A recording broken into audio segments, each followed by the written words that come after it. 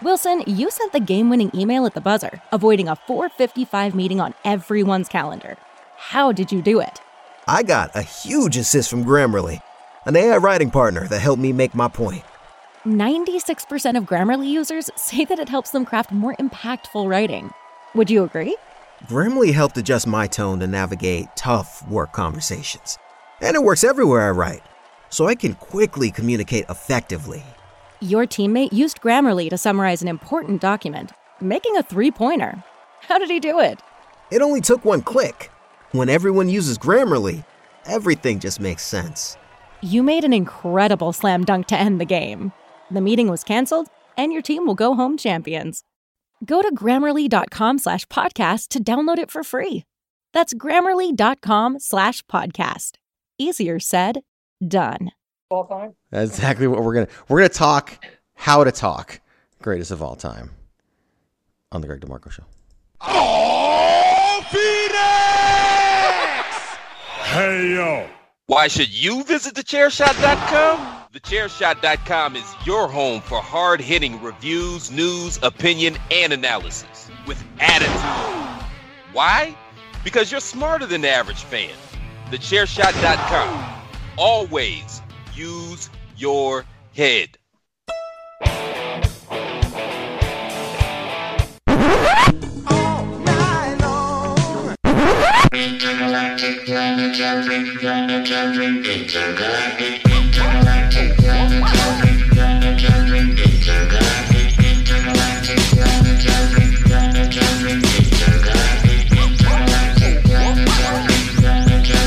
It's Patrick O'Dowd. You straight punk bitch! I mean, you're just going to replace me. Shut up! Miranda Morales. The biggest slut in the Western Hemisphere. Why do I have to have a buzzer? And Greg DeMarco. You are now and will forever be an asshole. Because it's my show. And I love you, Greg. You guys know how to party. You're welcome!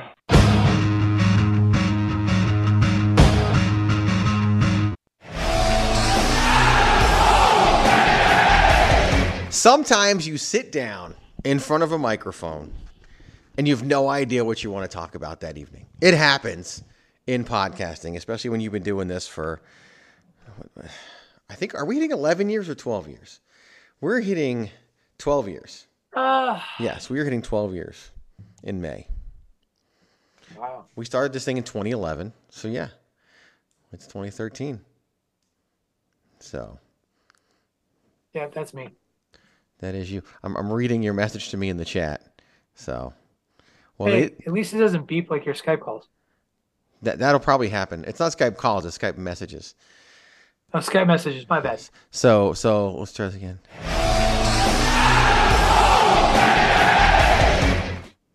So I played a soundbite and you could barely hear it, huh?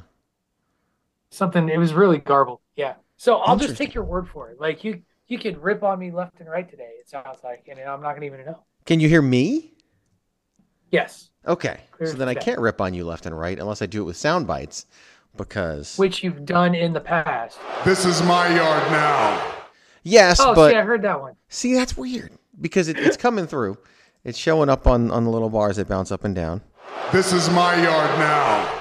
I don't know. Definitely heard Roman Reigns. Acknowledge me.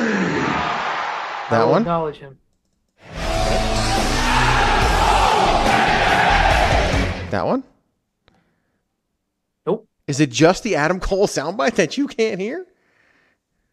No, I couldn't hear any of our opening intro. Really? Like when you played it, I heard I heard you straight punk bitch, because of course the world hates me. But outside of that, I didn't hear much more of. We'll wing it. So, but anyway, you were talking. By the way, this is Patrick O'Dowd, wrestling realist himself at WRESTL-NGREALIST, introducing himself on the Greg DeMarco Show here Why? on the Chairshot. Why is it Network, WRESTL-NG? Why? Because what's a funny little anecdote that people can use to remember your Twitter handle? Because there's no I in wrestling. There is one I in realist. I didn't say it the way you did. I get it. There is an I in realist. And there is an I in Patrick. And there is an I in Patrick. For the best friend, the wrestling realist, Patrick O'Dowd. That's your job. WRESTL-NG. I was going to get there. REALIST. Greg DeMarco 44. at Chairshot Media, chairshot.com. Always use your head. TheChairShot.com.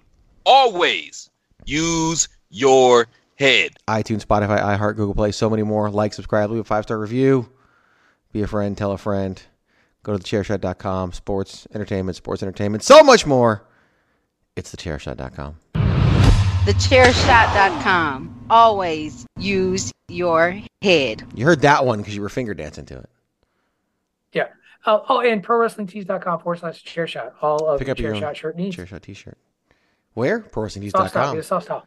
/thechairshot. Shut your dumb mouth. Okay. So now we can just go to commercial. I think we're good on commercial breaks now, right? Yeah, except for the actual commercial breaks, yes. But so here's what happened, right? We're sitting there, we're talking, and we got on this greatest of all time conversation about how athletes, it's hard to compare, right? It's hard to compare. Who'd you say was the greatest baseball player of all time? Or greatest football player of all time? Not the greatest football player, Red Grange. Red Grange, right? In like the 1930s. Who no one would say. They would say Tom Brady, Joe Montana, Dan Marino, right. Pat Mahomes, maybe someday in that conference. Like, there's so many they could say, right?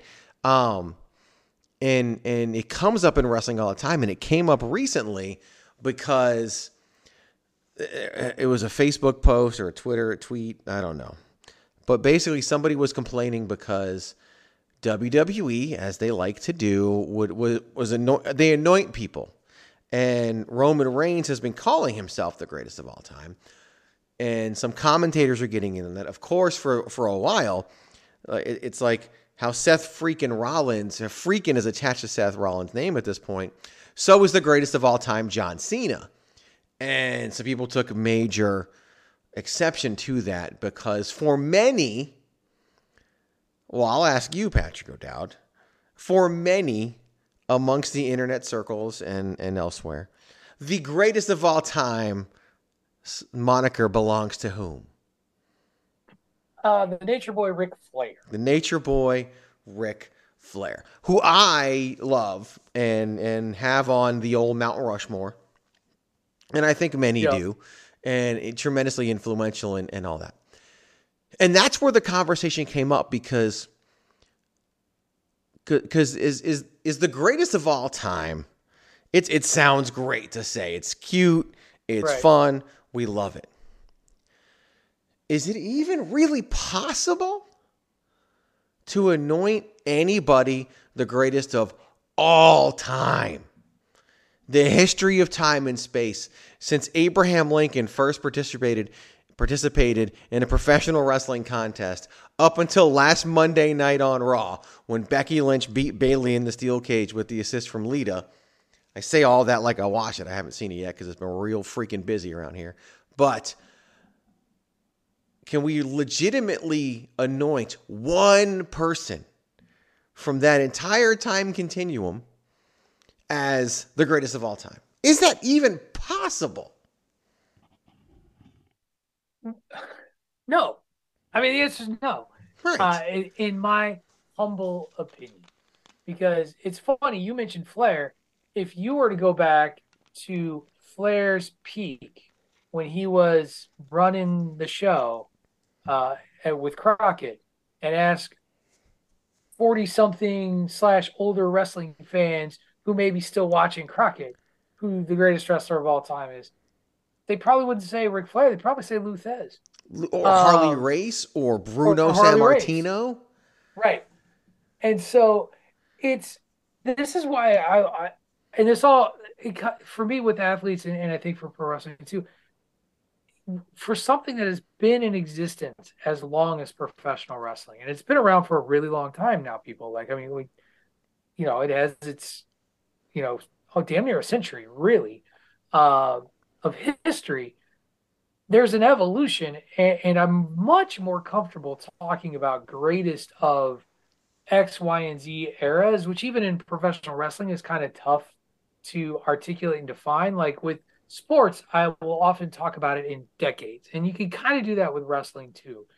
But the industry has evolved and changed so much that it's really hard to look at somebody and be like, this person is the greatest to have ever done it, and no one will come ever since. I mean, people now argue that Michael Jordan, wasn't the greatest basketball player of all time. And then you look at somebody our age, and Michael Jordan was straight up greatest basketball player of his time. And you almost get indignant. I get indignant when people are like, LeBron James greater than, or Kobe was greater than Jordan or whatever. And in this, I could see that too. Like, people get indignant, these Ric Flair fans, for example, to utilize yours. Like, you can't wrap your head around it because, one, he enthralled you at sort of your peak being enamored with the industry. Like, whether it be that you were younger or whatever it is, like that era spoke to you. And so he being the pinnacle of that era, and in the 80s, Greg, you kind of got two different eras to talk about. Because, up north, like, if you were a WWF guy, you're arguing Hulk Hogan's the greatest of all time. Yeah. I mean, that was the big debate. Was who was the one? Was it Flair or was it Hogan? And, we talked about this like a couple weeks ago about the match that happened too late. Like, in the 80s, one of the big talks was getting Flair and Hogan in a ring in the 80s. Like, who would win? Yeah, we just talked about that. Everybody backed their guy. Yeah, everybody backed their guy. But even within eras, like, you can't even often define who is the greatest of that era. And neither argument is a bad argument either, Greg. And I think that's the other thing that's really important. Neither of those guys in that particular example are bad arguments. It's such a hard comparison. Like, even nowadays, I mean, there are fans who have started watching maybe during Cena's rise that think Cena is the greatest of all time, and a bunch of old fuddy-duddies are championing Ric Flair and Hulk Hogan. Like, it's just, and they're all great, and so that's why I think greatest of their time. Or I don't even know if that's fair, because even Hogan and Flair in that argument, it still came down to two things. Number one, personal preference, and number two, business model. Because what the NWA did was basically network a bunch of promotions and had a belt that they put on a champion and farmed that champion out all over the world to wrestle in 60-minute draws or get himself disqualified or lose the belt and not tell anybody and win it back the next day. Like, whatever they could do. Really, and it's funny too, because when Billy Corgan bought the NWA, essentially he bought 3 letters and a belt is what he bought. Right. He doesn't even own the video library. WWE does. Yep. But it's funny because what he actually bought was the core of the NWA. It was a title. Without the NWA World Heavyweight Championship, which was the prize for so long, but that was the business model back then. And so Harley Race was doing it. Ric Flair was doing it. Dusty, when he went in, was a little different because he was babyface, so he could go in and just beat your top heel and be fine. But you didn't want Flair or Race beating your top babyface because you needed those babyfaces to draw down moving down the road. So you didn't do that. But that was the business model. But for Hogan, that wasn't the business model. It was a babyface territory, like we talked about before, and it was all about Hogan beating the monster, or Hogan beating the nasty heel, or Hogan beating whoever. And it was just completely different. And the businesses were both built on those. Now, you could say one business beat out the other one in the end, whatever. That's, neither here nor there, but like, they both were great. And they were just polar opposites, and that's okay. And so one might say Flair, one might say Hogan, just because of personal preference. And if you grew up in New York and that's what you grew up on Bruno and then Hogan and then, eventually after Hogan, like you had Austin and Rock and then Cena and now finally Roman, like no one else could really take hold of if you think of the WWE's generational champions, it literally goes Bruno, Hogan, Austin/Rock, so maybe you can't even count them. Right. Cena, Roman. Are you doing this for? Well, like the truly Triple H doesn't fit in there at all. Did he didn't carry an era? You don't think so? You don't think he wasn't like that early 2000 era, that in between when The Rock and Austin sort of. But so was Michaels and Brett. But I don't think the in between eras really count. Oh. So much because they weren't these well-defined eras like you and even Austin. Yeah. Maybe like Austin, Rock, H, is its own like era. Well, hey, here's the thing. It's really funny because I tend to like even Michaels and Brett. Like right, but Austin and Rock, like just to talk about that example, those two guys, like they really transcended everything else. Like there was and I don't think like I like Triple H, and I would not have him in the same conversation with those two because neither would he, by the way. Right, because those two were at a level that just it was untouchable to even come close to those two stars. And where I came from was there was this like void where right. Triple H was basically the bad guy, the heel throughout the early to mid 2000s. Like you look at, he was the obstacle that Randy Orton had to get through. He was the obstacle Dave Bautista needed to get through. He was the obstacle for John Cena to get through. Like he was kind of, so yeah. So maybe I'm not saying it right, but that's why Triple H popped up, is because he really was kind of the gatekeeper to the guys like that, or to the next guy. So, but John Cena, I guess, I think is fits in that Rock and Austin sort of stratosphere. Like he was heads and tails above everybody else as a star. And those of you who are out there being like, bullshit, you weren't watching, you weren't paying attention, or you were part of those dudes who were booing him because he wasn't Ric Flair. Right.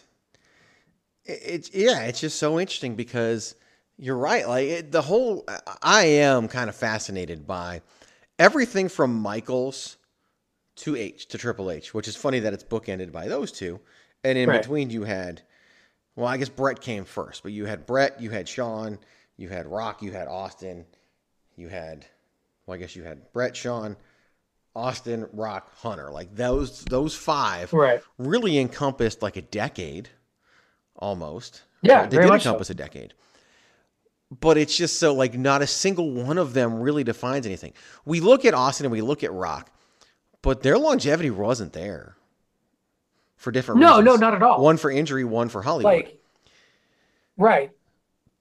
And if the Rock didn't go off to Hollywood, they were there though. If the Rock doesn't go to Hollywood, does Triple H have the career he had? I don't know. Maybe not. Yeah, I don't know. But yeah, while they were there, they were amazing. And Triple H was always that steady. It. What's that? And they were just it. Like they were just it on the program. And that was like, to take it a decade earlier, like the thing that I found really interesting about the Hogan and Flair eras is there were no other guys. Now, one, because of a horrific auto accident, I think Magnum TA becomes another name we're talking about in a different light if his career isn't cut short. But maybe in the WWE, in the WWE in the 80s and early 90s, the guy that they tried to make the next Hogan failed miserably because he was a self-destructive, he wasn't the guy. Like, he was a terrible guy. He wasn't really in it. I don't know what he was in it for. Nobody understood the Warrior's brain. And Savage, and I love Randy Savage, but he just wasn't quite. He was a half step to a step below Hogan. But and it really was. Okay, but is Savage, not bad. Are Savage and Triple H the same level? Maybe. And that's okay. I mean, right? I once fantasy booked them into a program once. You sure did. So clearly, I thought so. But I mean, are there at that same like Triple H kind of a half step behind Austin and Rock, but Savage had his run at the top. And even a half step behind Shawn. Yeah, Triple H had a lot of runs at the top. And notice we're not, and title reigns aren't what makes this, right? Folks, because Randy Orton has had a bajillion title reigns. We both think he's a Hall of Famer. We both think he's a top guy. We are not including him in this conversation for a reason. Right? I put him higher than most. Because this came up recently. Because Triple H is what, 14 time? Yeah, 14 time Triple H is. Orton, Randy's like 15? And I think Orton's 15. I'm going to look it up. But Orton came up recently online, and it was very interesting. I saw this. I know what you're talking about. The people who were not willing to consider Orton at a certain level. Orton also looks like 14 time. So, because some people have said that Orton should be the one to win the... did he have the Universal ever? Orton never hold the Universal? I guess not. Not many people held the Universal, though. So, Orton, it came up if Orton should break the record. If Orton should be the one to break Cena and Flair's record. And I love that idea. I really do.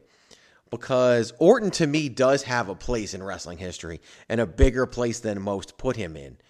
But I'd be okay if that was Orton's thing. Because Orton would hold 17 world championships and not be the greatest of all time. But some people in these comments online were saying Orton's not top 20. No. And I have to put Orton top 20. And if I really sat down and made the list, I could probably get him top 10, if not top like 12.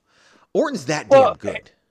Well, and this is the thing, because when you start to get into like top 20s or whatever, this is where your subjective nature comes in too, right? Because like they're going to be like, well, he's not as good as Eddie Guerrero. But the career is like the career in the ring. Okay, remember, it's like if you had one drive to win the Super Bowl, you might pick Tom Brady. But if you had one quarterback to take you through the regular season, you might pick Peyton Manning. Just to give an example. I'm not here to argue that point with people. What's the new thing? Argue with the wall? That's what all the kids say nowadays. Not even kids. It's people our age on Twitter saying argue with the wall. When they know that's not what Twitter's for. Right. But to me, it's I know, like Orton to me is that they're just different people fill different roles. That's why I like the idea of just the tiers. You got your top tier, you got your next tier, or whatever, and there's no limit and there's no minimum to how many people can be in these tiers. And to me, that top tier are your generation defining people. Yeah. Bruno, I usually start at WrestleMania, right? That's usually when I start things historically. But Bruno would be there. When our right. But Bruno and Race would be our there. Frame of reference. And then you start with WrestleMania. You've got Hogan, Flair. I would put, at that point, Nick Bockwinkel, of course. Oh no, sorry. Cena would go there. Roman would go there. The guy's about to tie the number of WrestleMania main events. Let's talk about the 80s though. What about Piper? But he didn't carry the generation.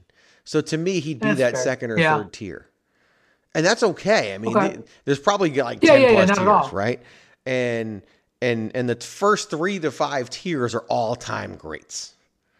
They really are. Because the list of all-time greats is huge. Because there have been multiple companies, there have been weekly episodic television, there have been so many people that have come and gone, and longevity sometimes plays a role and sometimes doesn't play a role. And sometimes a lack of longevity adds to somebody's legacy because they were lightning in a bottle. Steve Austin. And honestly, in terms of runs at the top, and The Rock. Eddie Guerrero. Yeah. Like, Eddie was a great performer in the mid-card for decades. But once he hit the top, he wasn't there very long because tragically we lost him.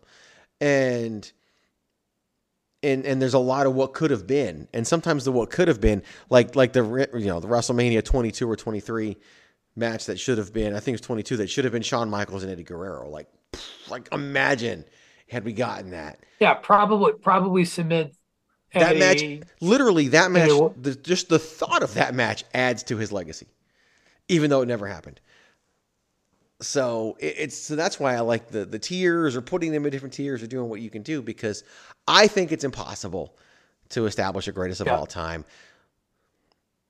So unless you look at greatest as a non-singular word, greatest of all time is a group. And I think we could put people in that group. Wilson, you sent the game-winning email at the buzzer, avoiding a 4:55 meeting on everyone's calendar. How did you do it? I got a huge assist from Grammarly, an AI writing partner that helped me make my point. And it works everywhere I write. Summarizing a doc only took one click. When everyone uses Grammarly, everything just makes sense. Go to Grammarly.com/podcast to download it for free. That's Grammarly.com/podcast. Easier said, done. Right. We could make a list of greatest of all time. We could. Well, I mean, people do it all the time with their Mount Rushmores and stuff like that.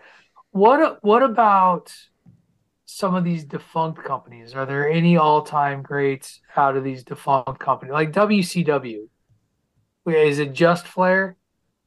I mean, Does Sting find a is place in there? Sting is in one of the top tiers. Yeah. Sting is an all-time great.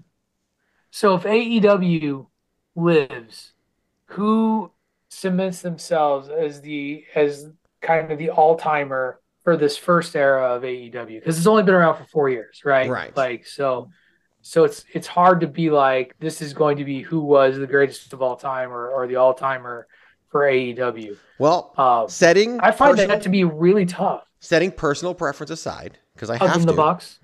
Huh? The Bucks? Tag teams don't carry anything. They don't carry a generation. True. So that's hard for them. I would have to say he'd have to have more run at the top than he's had so far. But the path has been laid out for Kenny Omega to be. Yeah, he just hasn't been on the show. Well, he's been hurt, then he had visa issues, and then they're his consistency on the show is the guy hasn't. Here's been there part yet. of the problem. I think they're working him back in. Well, and here's part of the problem too. Sometimes you try to be unselfish, but if you look at these guys who are really among the all-time greats, they were all selfish. They take it. They took it. Yeah. They didn't give it. They didn't give it away. Doesn't work for me, bro. And if you took it from them, you took it from them. And even when they tried to go to Warrior, and a year later, we're back to Hogan. So, they tried to go to Luger. Didn't even happen. So, I mean, it just, Not even slamming a giant Samoan on an aircraft carrier. Right. And driving around on a bus could get him. Who wasn't even really Samoan in terms of storylines. Right. Well, in terms of storylines, he was Japanese. But it's just so so I think Kenny Omega is among the candidates for this. I do think MJF is among the candidates for this as well. Yeah. The problem I'm so worried they're going to cut his water off in some way. Well, the problem with AEW is everything is rushed. All right. I'll give you an example. Since MJF won, and they only do the 4 pay-per-views a year, so that's part of it. They don't have to do monthly pay-per-views.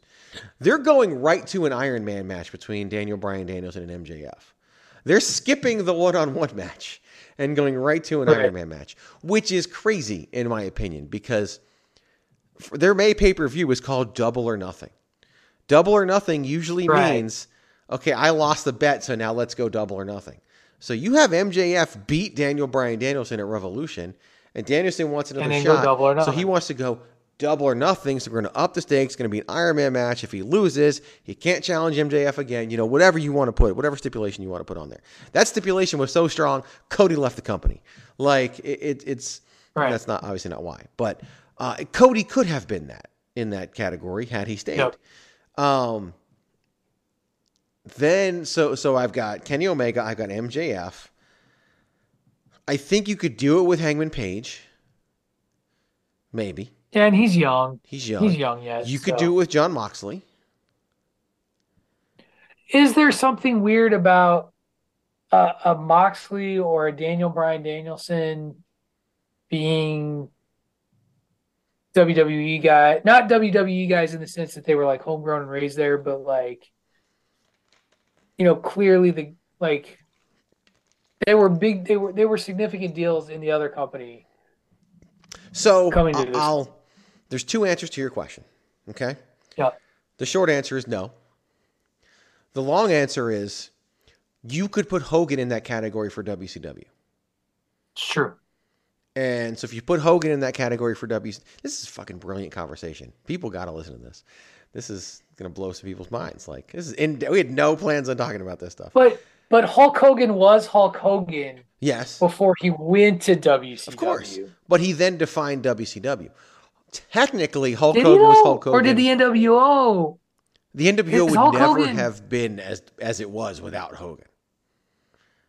Like Bischoff himself has said, if it were Sting, they never would have achieved the heights that the NWO achieved. Probably not. Yeah, you're right there. Because it was Hogan. It was the red and yellow being abandoned for the black and white.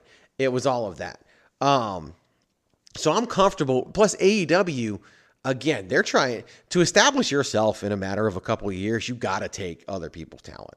You just can't homegrow them all. Like you just can't. And they've done right by some homegrown talent. Hangman Page's title run was bad.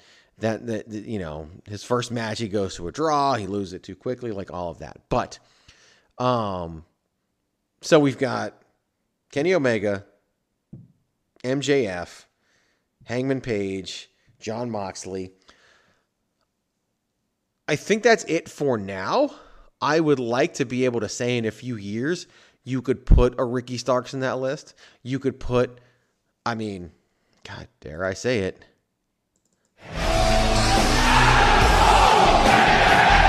You probably couldn't hear the soundbite, but you could put an Adam Cole on that list. Now that he's back. What about where's Jericho fit in this? Jericho, he was their first world champion, but he's a star maker. He's their Triple H. Yeah. He's their Triple H.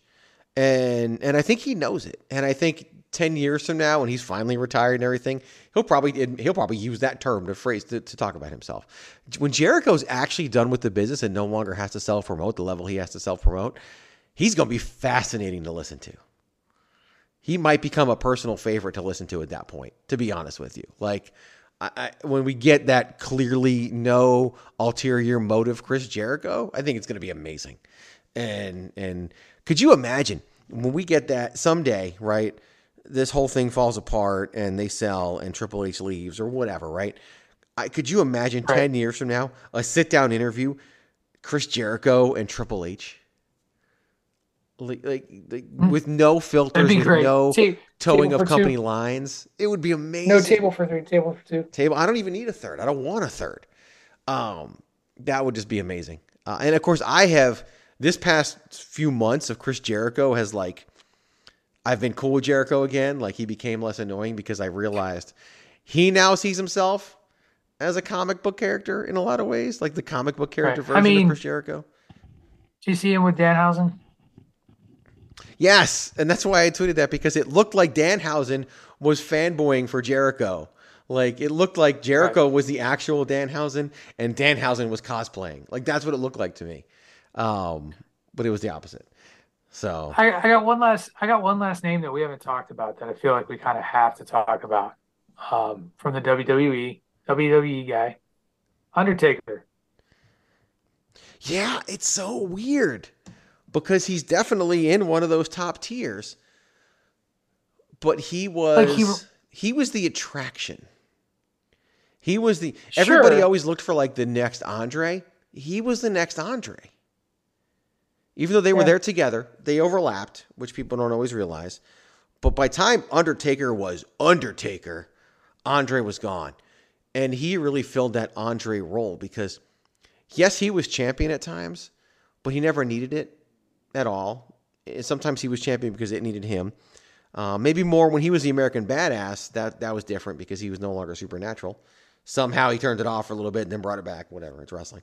But you can always bring back the gay spooky, Greg. Like you can just always summon the gay spooky. You can shoot lightning from your hands and collapse rings and make it misty anytime, and then just hop back on your motorcycle for 30th anniversary episodes Raw. Taker is, I don't even know who to compare him to. Like, who would be the Taker equivalent in the NWA? Like, I don't even know that there is one back then. Taker? Oh, God. Because Dusty wouldn't be it. And there was nobody really like that. Like, no. Because your bad guys in the 80s were the Horsemen. And the Undertaker when he got introduced. Maybe Arn Anderson? But I don't think so. But no, I don't see it. Even though he did Spinebuster Taker at a WrestleMania, that was a surprisingly great moment. Oddly enough, people went nuts for when it. Well, yeah, I go back and I look at it now, and I was like, wow, he was probably tickled pink to get to do that. Oh, Taker to the probably loved it. Undertaker. Taker probably loved it too. Oh yeah, Taker to take it and him to do it. But yeah, it is weird. But the Undertaker is another fascinating. It's like the Undertaker and Triple H are probably two of the biggest unsung heroes in the company's history, because they have had so many title runs between the two of them that happened out of need. Right. Like Triple H's last world title run was because they needed an opponent for Roman Reigns at WrestleMania 32 because Seth Rollins got hurt. And so Triple H ends up winning the Royal Rumble to win the belt so he can lose it back to Roman Reigns at WrestleMania. But I will say about The Undertaker, you talked about them having their thing. His thing was the streak eventually. Yes. Like it just became the streak. Like which that was more valuable than a championship. Right. To the point where there are people out there who are like, he should have never lost it, or he should have never been broken. I'm amongst those. Like, I didn't want to see him break. Like, I didn't want to see the streak break. And maybe I didn't want to see the streak break to Brock Lesnar. Because oddly enough, Greg, do we talk about him differently if the streak remained intact through his retirement? Nobody ever beats him at WrestleMania. The Undertaker. Do we talk about The Undertaker and his legacy? Because when he lost the streak, let's just be real. When the streak ended, suddenly his match at WrestleMania wasn't special. As special, I should say. Like it just wasn't special. You lost something from that mystique because the mystique of the streak was part of what made that great for him. It's very interesting because he lost. He only lost twice at Mania. He lost to Brock. He lost to Roman. If he doesn't lose to Brock, he probably still loses to Roman. So now Roman took the streak from him. Or maybe they changed their mind. He loses to Bray Wyatt. Who knows? But he beats Cena. That was, my God, we were so wrong. And then, of course, he wins. He doesn't appear at 35. And then he comes back and does the cinematic match at 36. The Boneyard match with AJ. And that's, again, forever his last opponent will be AJ Styles. And it's just, Taker is just so interesting. If he never lost a streak, eventually the narrative would turn around that it was selfish. Right. Eventually, even though it wouldn't, I bet you $1 million it would have never been like anybody would tell you it would never been his call. Like it would have been kind of his call, but like at the end of the day, he was so loyal to Vince McMahon. Right. Which, like if there's things that I buy out of carefully cultured WWE documentaries, I do buy his relationship with Vince as you see it on camera. Like I think that's the real deal. Because he was the safety, like he was always there whenever things were needed, and he was a locker room guy, and he protected the company like he protected the business. Right. What's crazy 1,000%. Is that I can't envision a world where the streak doesn't end. As old school as Taker is, I mean, he literally, he literally would, like, they had a move called Old School. I'll say it again. The guy had a move called Old School. Not because the move was old school, anything, but it was because of what he did as a performer and who he was. That's why he was old school. So he was so old school, I don't think he would have been satisfied in retiring if he didn't lose the streak. I really don't. So you think, because I always wonder, like, I think that he definitely wouldn't have felt comfortable retiring without, facing the lights. Like, I think that old school piece is true. I wonder, because I think the streak could have been intact and he could have gone full circle and ended his career at Survivor Series. Maybe it doesn't hold the same meaning if he doesn't lose the rest. I don't know. But it's definitely interesting food for thought. I was, it's so crazy because of how much he permeated the company for 20 plus years, from beginning to end, and from a character that you thought would have no legs beyond being another monster to feed Hogan. And he just, they just kept finding things to do with him, and they found ways to keep him going, and he found ways to keep that character fresh, and that's just beyond impressive. And if you look at everybody who exists at those tiers, all those names we said, Hogan, Shawn Michaels, Bret Hart, The Rock, Stone Cold Steve Austin, Triple H. Every single one of them had a run with The Undertaker. Oh, yeah, absolutely. Every single one of them. Cena, not so much. Yeah. Roman did. But hell, even Orton some did. names we haven't talked about. Edge. Edge is another one I was going to bring up until we got on the Taker topic because you talked about Taker and the streak was his thing, even though he was, won the world title so many times. Edge was made by Money in the Bank. Right. And then, of course, became the multi-time world champion and one of the true, among the greatest of all time. After I said the window of opportunity had closed. So, again, I'll be wrong. Yes, you did. I love being wrong. We're often wrong. And we're okay with it. And we should be. That's part of the fun of pro wrestling. And so I agree with it's just fascinating. I honestly think he would have kept coming back had he not lost. I really do. Unless he had lost to Roman. And people don't remember this. He retired after the Roman Reigns match. He talked about it in his special on the WWE Network. That's why they did the boots thing. That's why they did the costume, all that stuff. Because he just didn't know. Then when he had the surgery, then he knew he could come back. But he wasn't sure what was on the other side of that match. So he had to do something to retire just in case that was it.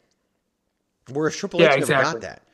Triple H had I can't remember, was his last match like a tag match or something like Triple H? I can't even remember what his last match was now. Was that the one with him and Michaels in Saudi Arabia that went was really, really bad? With the Brothers of Destruction? I'll look it up, but yeah, Triple H just one day was retired.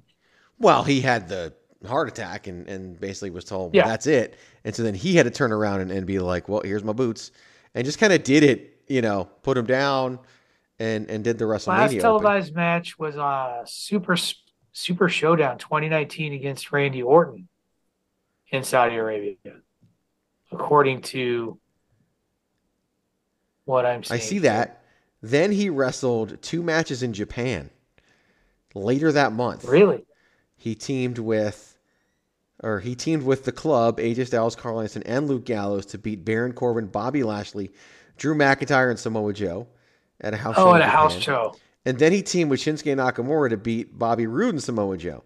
His last match that I can find documentation of is June 29th, 2019, teaming with Shinsuke Nakamura to beat Bobby Roode and Samoa Joe. How insane is that? That's Triple H's last match. That is absurd. And that will be he's really done. He knows he cannot do it again. He even said it during the Raw 30 promo. He was like, guys, I'm retired. He made a joke. Yeah, he made the joke. So, and his legacy will be more than in the ring. He may go down right a step under Vince McMahon as the second most important person in the history of the business. When you combine what he did in the ring with, when you look at a Mount Rushmore of importance to the business, it may be Vince, Triple H, Hulk Hogan, Ric Flair. That may be what it is in the end. Here's the thing it's nuts, dude. I just thought it was. We haven't even talked about the other side of the pond. And figures there right. Because this has been a decidedly American wrestling conversation. Antonio Inoki, right? For example, just to name one. Does Okada become that for New Japan once he hangs him up? Shoot, I'm forgetting all the names that I was going to drop off. The franchise. Why am I blanking on his name? In Japan? Yeah. You talking about Tanahashi? Yeah, Tanahashi, yeah. Yeah, I mean, of course, you got the four pillars of heaven. You've got so many that are, there's, just so many things that are out there that can be looked at for Japan, and that's honestly Kobashi and just so many. Kobashi, yeah. I am not equipped to even have that conversation. Like, I'm just not. So No, get a Balaz on here now. Get a Balaz. Stat. Oh my God, if we did, just imagine.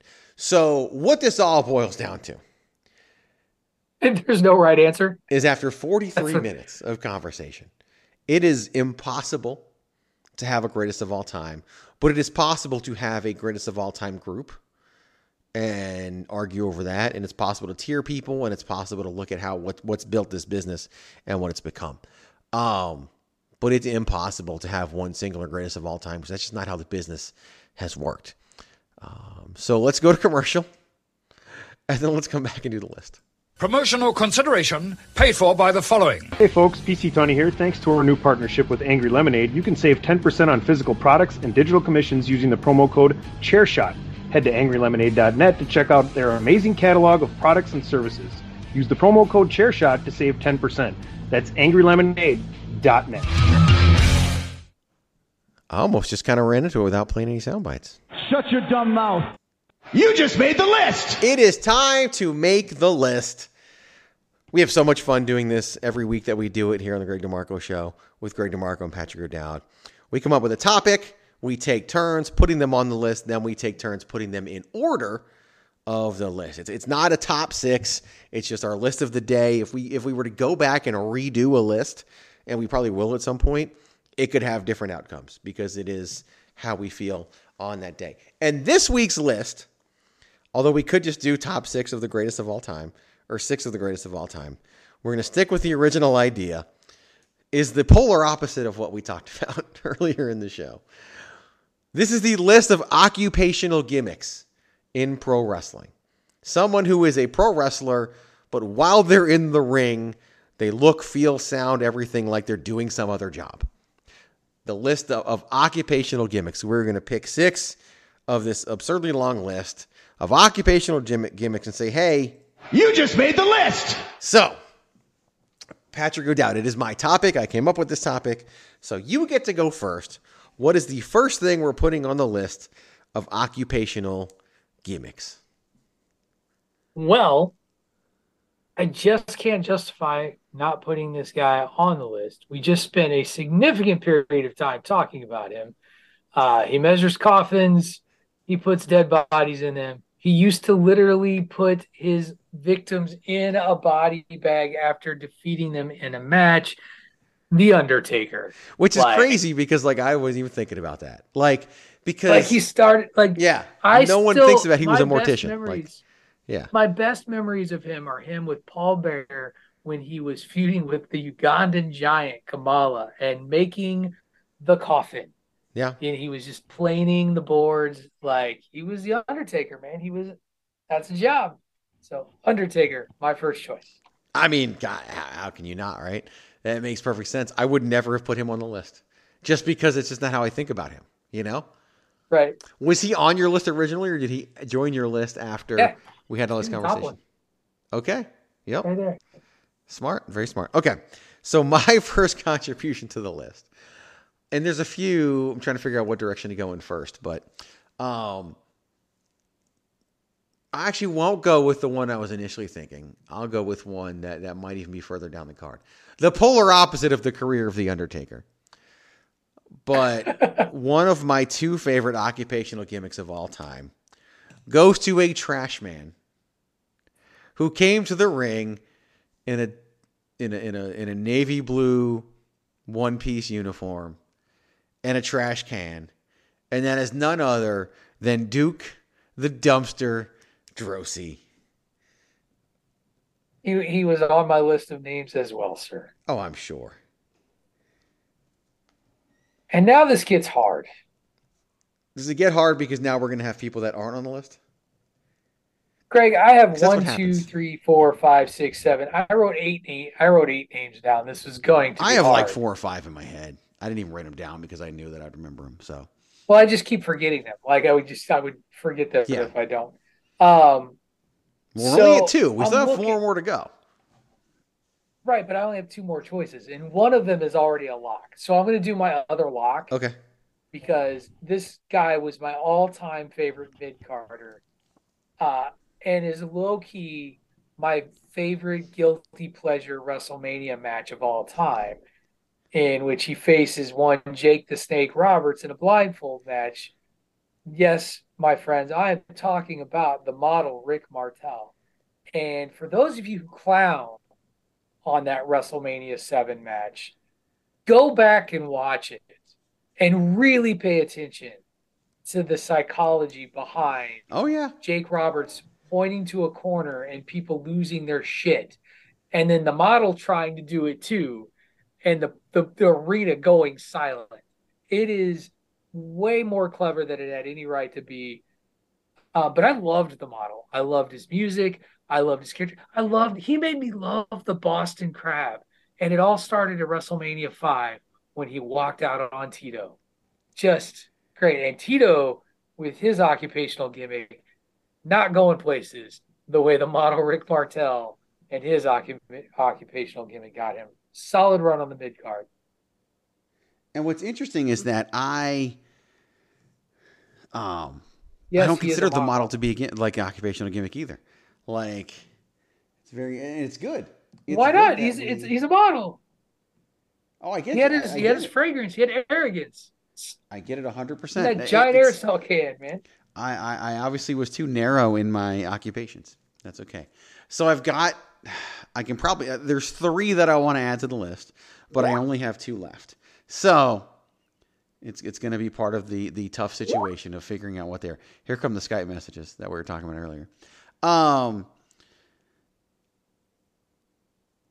man, okay. I'm going to go with this one first. And one of my favorites might end up being left off the list. But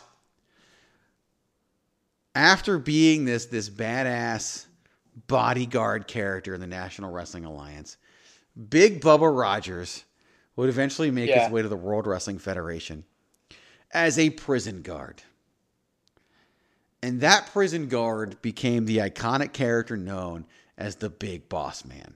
And so for me, I got to put the Big Boss Man doing hard times, Cobb County, Georgia. You just made the list. The Big Boss Man is the 4th member to join our list. My second occupational gimmick. One half of the most wrong tag team ever created with Akeem the American Dream. The Twin Towers. There's so many things that were wrong with Akeem the American Dream. Or the African Dream. Sorry. African Dream. He was not Dusty Rhodes. All right. I'm going to go with another all-time favorite. This is another occupation. I'm not sure if you thought of it the same way. This character was originally introduced as a heel, a despised heel kind of character that ended its evil run way too soon and became this fun trickster character that everybody grew to love. Evil clowns are real. Clowning is an occupation. Doink the Clown was, in my opinion,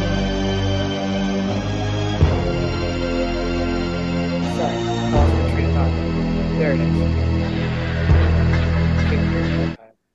I know you probably couldn't hear it, but I was playing the Doink the Clown music. Yeah. But Doink the Clown was one of those heel gimmicks that I thought was so great, so real. Kids are either love clowns or they're straight up terrified of them.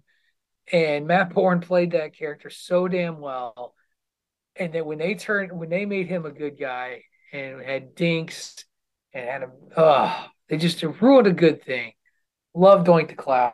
Gonna go with Doink as my final choice. So, for occupational gimmicks so far, we have you have a mortician, a model, and a circus clown. I have a trash man and a prison guard. And I'm struggling with which one of my next 2 options I'm going to add. Now, of course, after the commercial break, we can share what we didn't include. But I'm going to go against the first thing I thought of and put a tag team on the list because there's no tag team on the list. Oh, well, I think I know what you're doing. Before there was Bo and Blake, the Beverly Brothers. They wrestled in Patrick O'Dowd's favorite American Wrestling Association for Vern Gagne. Yes, they did. And they came to the ring with construction vests and orange tights and sometimes a roadblock and anything else.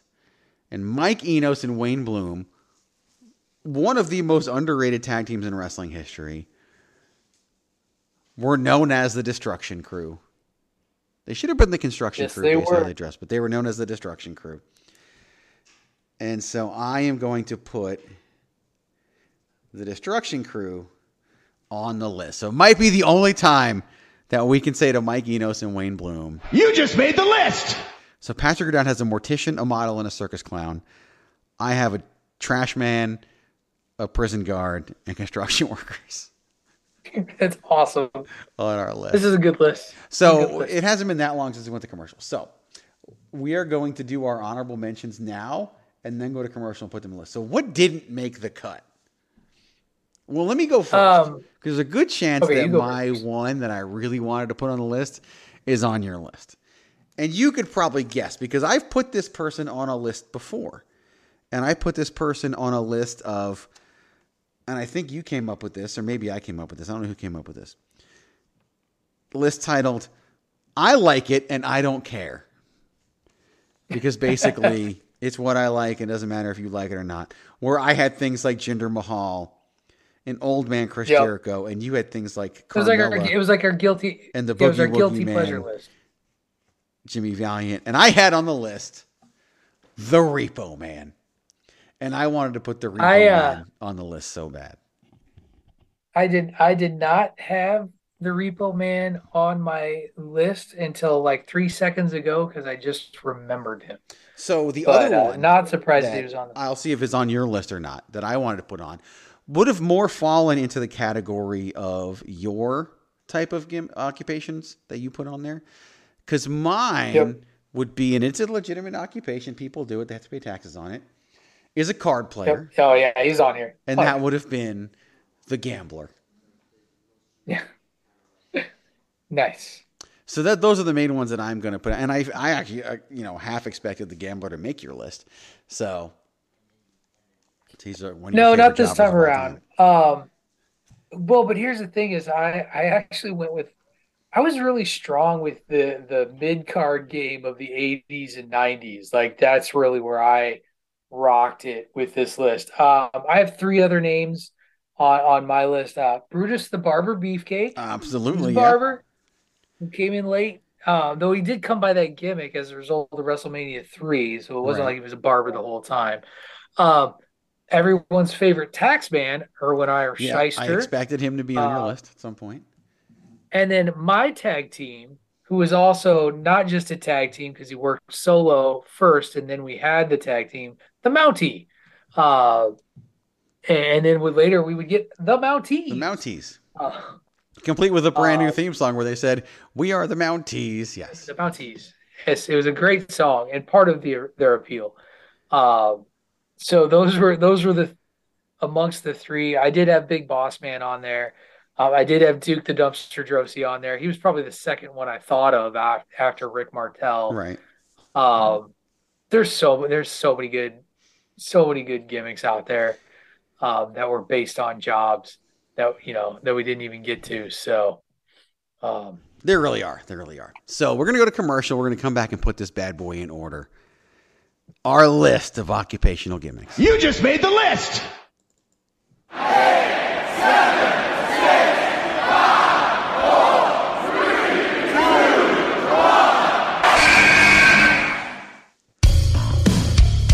1. This is your boy Kenny Killer telling you to make sure you check out thechairshot.com, bringing you breaking news, interviews, podcasts galore, everything pro wrestling. Make sure you check it out, thechairshot.com. Went to the first commercial, 44 minutes in the program. Went to the second commercial, 57 minutes in the program. Quite the 44 minutes and 13 minutes. All right, so now we're going to take this group of 6 occupational gimmicks. You just made the list! And put them in order. So it was my idea, my list, so I get to go first. And Patrick O'Dowd, I would be irresponsible of me if I didn't steal one of yours. because fair enough. This person, I mean, he transcended an occupational gimmick. He was literally in our conversations amongst the greatest of all time. Right. So how could we put him below, like, you know, Duke the Dumpster Droese? So I have to put The Undertaker at number 1 on the list. Excellent.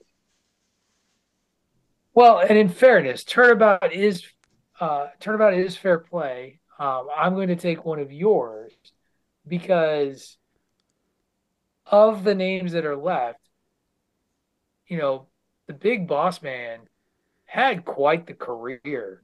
Oh yeah. In his multiple iterations, and I mean, he would have 2 stints as the Big Boss Man. He'd just be the Boss Man, right, when he came back the second time around with his black flak jacket and all that. So, is Ray Traylor in any Hall of Fames? I think he's in the WWE. I mean, he should be if he isn't. I honest to God don't know. I'm looking it up. But he's my number 2. So the Big Boss Man, I agree that he should be there. Yes. He was in the class of 2016. Wow, missed that one. Yep. March 7, 2016 is when he was announced to be joining the Hall of Fame class. He was inducted by Slick. He had already passed by that point, so So since I'm just going to continue the trend of picking the other person's contributions to the list, because who knew that in the lore of wrestling history that a circus clown would become an iconic character that we still talk about to this day, that is still ripped off on like every local indie you could imagine. Like Doink the Clown is still appearing near you. And there's different Doinks. There's like Alabama Doink. There's an Arizona Doink. There are Doinks everywhere. I have to put number 3 as Doink the Clown. Excellent. Which allows me to then pick my favorite mid-carder of all time and the lone choice from my list, because I ain't letting my boy, the model, Rick Martel, fall any farther on this program, sir. Would you have put him above Doink? Yes. Okay. Without a doubt. Okay. I fucking love Rick Martel. I know you do. Sorry. I know you do. And that's okay. You're allowed. You're allowed to. So I have to now choose between two that are somewhat similar even. Basically. And I got to give it to the Dumpster. I got to go Duke the Dumpster Droese. You do. At number 5. Which leaves you with... Which means with the Destruction Crew at number 6, which, frankly, is where they should be on this list. Like, yeah, they were something to see in the AWA in its waning years. But, yeah, come on. They're no Duke the Dumpster Droese. They're not. No, they're just not. Not at all. You just made the list. So our list of occupational gimmicks: number 1, The Undertaker; number 2, The Big Boss Man; number 3, Doink the Clown; number 4, Rick the Model Martel; number 5, Duke the Dumpster Droese; and number 6, Mike Enos and Wayne Bloom, the Destruction Crew. Congratulations to all 7 of you. You just made the list. Man, like, I half want to go back and like talk more about the greatest of all time and how you have that conversation. Dude, we didn't talk about women. We didn't talk like. All right, gentlemen, you have 3 minutes, and you better make it good. We got 3 minutes and we're out of here. The clock is ticking and we're in the clear. We got 3 minutes and we're out of here. We got 3 minutes and we're out. I'm going to ask you a question. After SummerSlam, which was, of course, the first event under Triple H's, creative control, even though it's not the right phrase to use. Every WWE Premium Live event, except for Saudi Arabia, which kind of lives in its own little thing because it's got to be big and huge and over the top for Saudi Arabia. Every WWE Premium Live event has either had 5 or 6 matches on it, and that's it. Clash of the Castle had 6. Extreme Rules had 6. War Games had 5, Survivor Series. Royal Rumble has had 5. Right now, there are 4 announced for Elimination Chamber. Brock Lesnar versus Bobby Lashley is expected to be number 5. Many people are speculating that Damage Control versus Becky Lynch, Lita, and Trish Stratus will be number 6. Who knows? That could be a WrestleMania match for all we know. But could we be headed towards 2 nights of WrestleMania with 6 matches each? Like, could that, because Triple H in takeovers, they were always 5 and 6 matches under Triple H and NXT. Right. And now majority of his pay-per-views have been that way. SummerSlam was built before he took over, so that's different. But outside of Saudi Arabia, which probably wouldn't have gone for 6 matches, they probably wanted more anyway, because some of the Saudi Arabia shows have had like 10 and 11. Could that be? Because it would still be 12 matches. We've had individual WrestleManias with more than 12 matches. And we could see a 6 and 6 for WrestleMania. And that's just, I think I would like it, to be honest with you. It's just kind of it's a tighter program. Things. Yeah. It's a tighter program. I wouldn't be opposed to it. It wouldn't surprise me if we did. It depends on what story, like, because there's already some knowns. It just sort of depends on what storylines they're going to shake out. Like, a few of those spots have already been taken heading into WrestleMania, right. Or at least we presume they've been taken. So, the spectacle's not going to go away. Hell, even the Royal Rumble was still a spectacle, even with its 6 matches. But 5. The Royal Rumble itself, 5. Yeah, the Rumble itself, the Rumbles themselves, like, you're looking at an hour each, right there. Yeah, they were both over an hour. Yeah, like that in and of itself doesn't lend itself to then have a bunch of other matches alongside of it. I know that's Triple H's MO. It wouldn't surprise me if there are more matches on day 1. Maybe it's 8 and 8. Which is what I think last year was like 8 and 7. Right. And then the year before that was 7 and 7. So. But yeah, like 6 and 6, 7 and 7. That seems like a reasonable amount of time for a. It would have been night to me. It would have been more fathomable had they really done away with Money in the Bank, and we had Money in the Bank matches, because you could have done one each night at WrestleMania, and that takes up 12 to 14 competitors right there, and giving them spots on the card. We could still see the multi-man ladder match, maybe for the United States Championship, if they go with Gunther versus Sheamus versus Drew McIntyre, which they should, for the Intercontinental Championship. It's a very interesting situation that we could see for this next. I just published an article about what they could do at Stand and Deliver for NXT, and I could get to like 8 or 9 matches with the storylines in NXT right now. So, and that never happens. The most they ever do is 6, and so maybe they do. They did 6 this past time. Maybe they do 7. Who knows? But it just seems to be a shift in how it's done. But this is WrestleMania. But it was also Royal Rumble. It was also Survivor Series, and it means people will be left off the card. But that's just kind of part of how it goes. Not everybody has to be on every show. So very interesting to see how that is going to go and how that's going to work. So. That will do it for this week's edition of the Greg DeMarco Show. If for some reason it's a podcast, so I don't know how, but if for some reason you only tuned in the second half of the show, go back and listen to the first half, because it was some of my favorite conversing about professional wrestling on a podcast ever. What's funny too is we kind of opened but didn't really fully talk about it.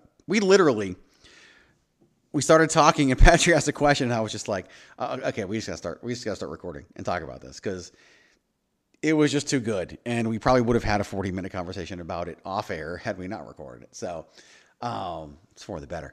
But the greatest of all time conversation will continue for a long time, because it is something that is so definitive, and people want to put that on somebody, but really can't be done. And so it'll be a topic that comes up from time to time, but hopefully you learned something. Hopefully you enjoyed it, because I know we did, talking about it. So go follow Patrick O'Dowd at Wrestling Realist. It's WRESTLNGREALIST. There's no I in wrestling, but there is one in Realist. Go follow me at Greg DeMarco44 at Chairshot Media for the website that brings you sports and entertainment and sports entertainment, thechairshot.com.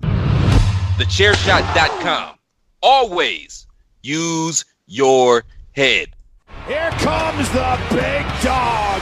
The big dog, Roman Reigns. The big dog.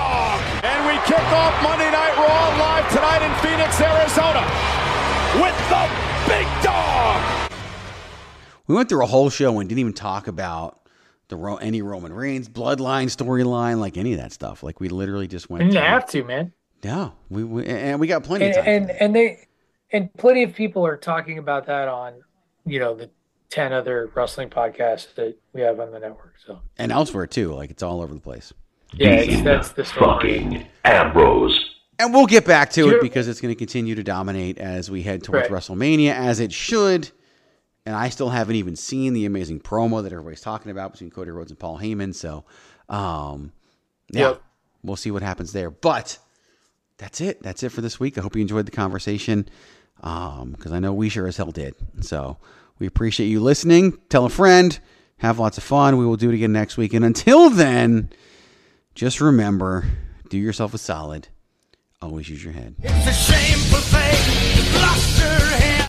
Read the words that are written in faces. I believe them, I believe. It's a shameful fate you've lost your head.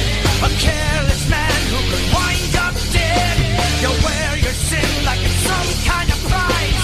Too many lies, too many lies. Oh.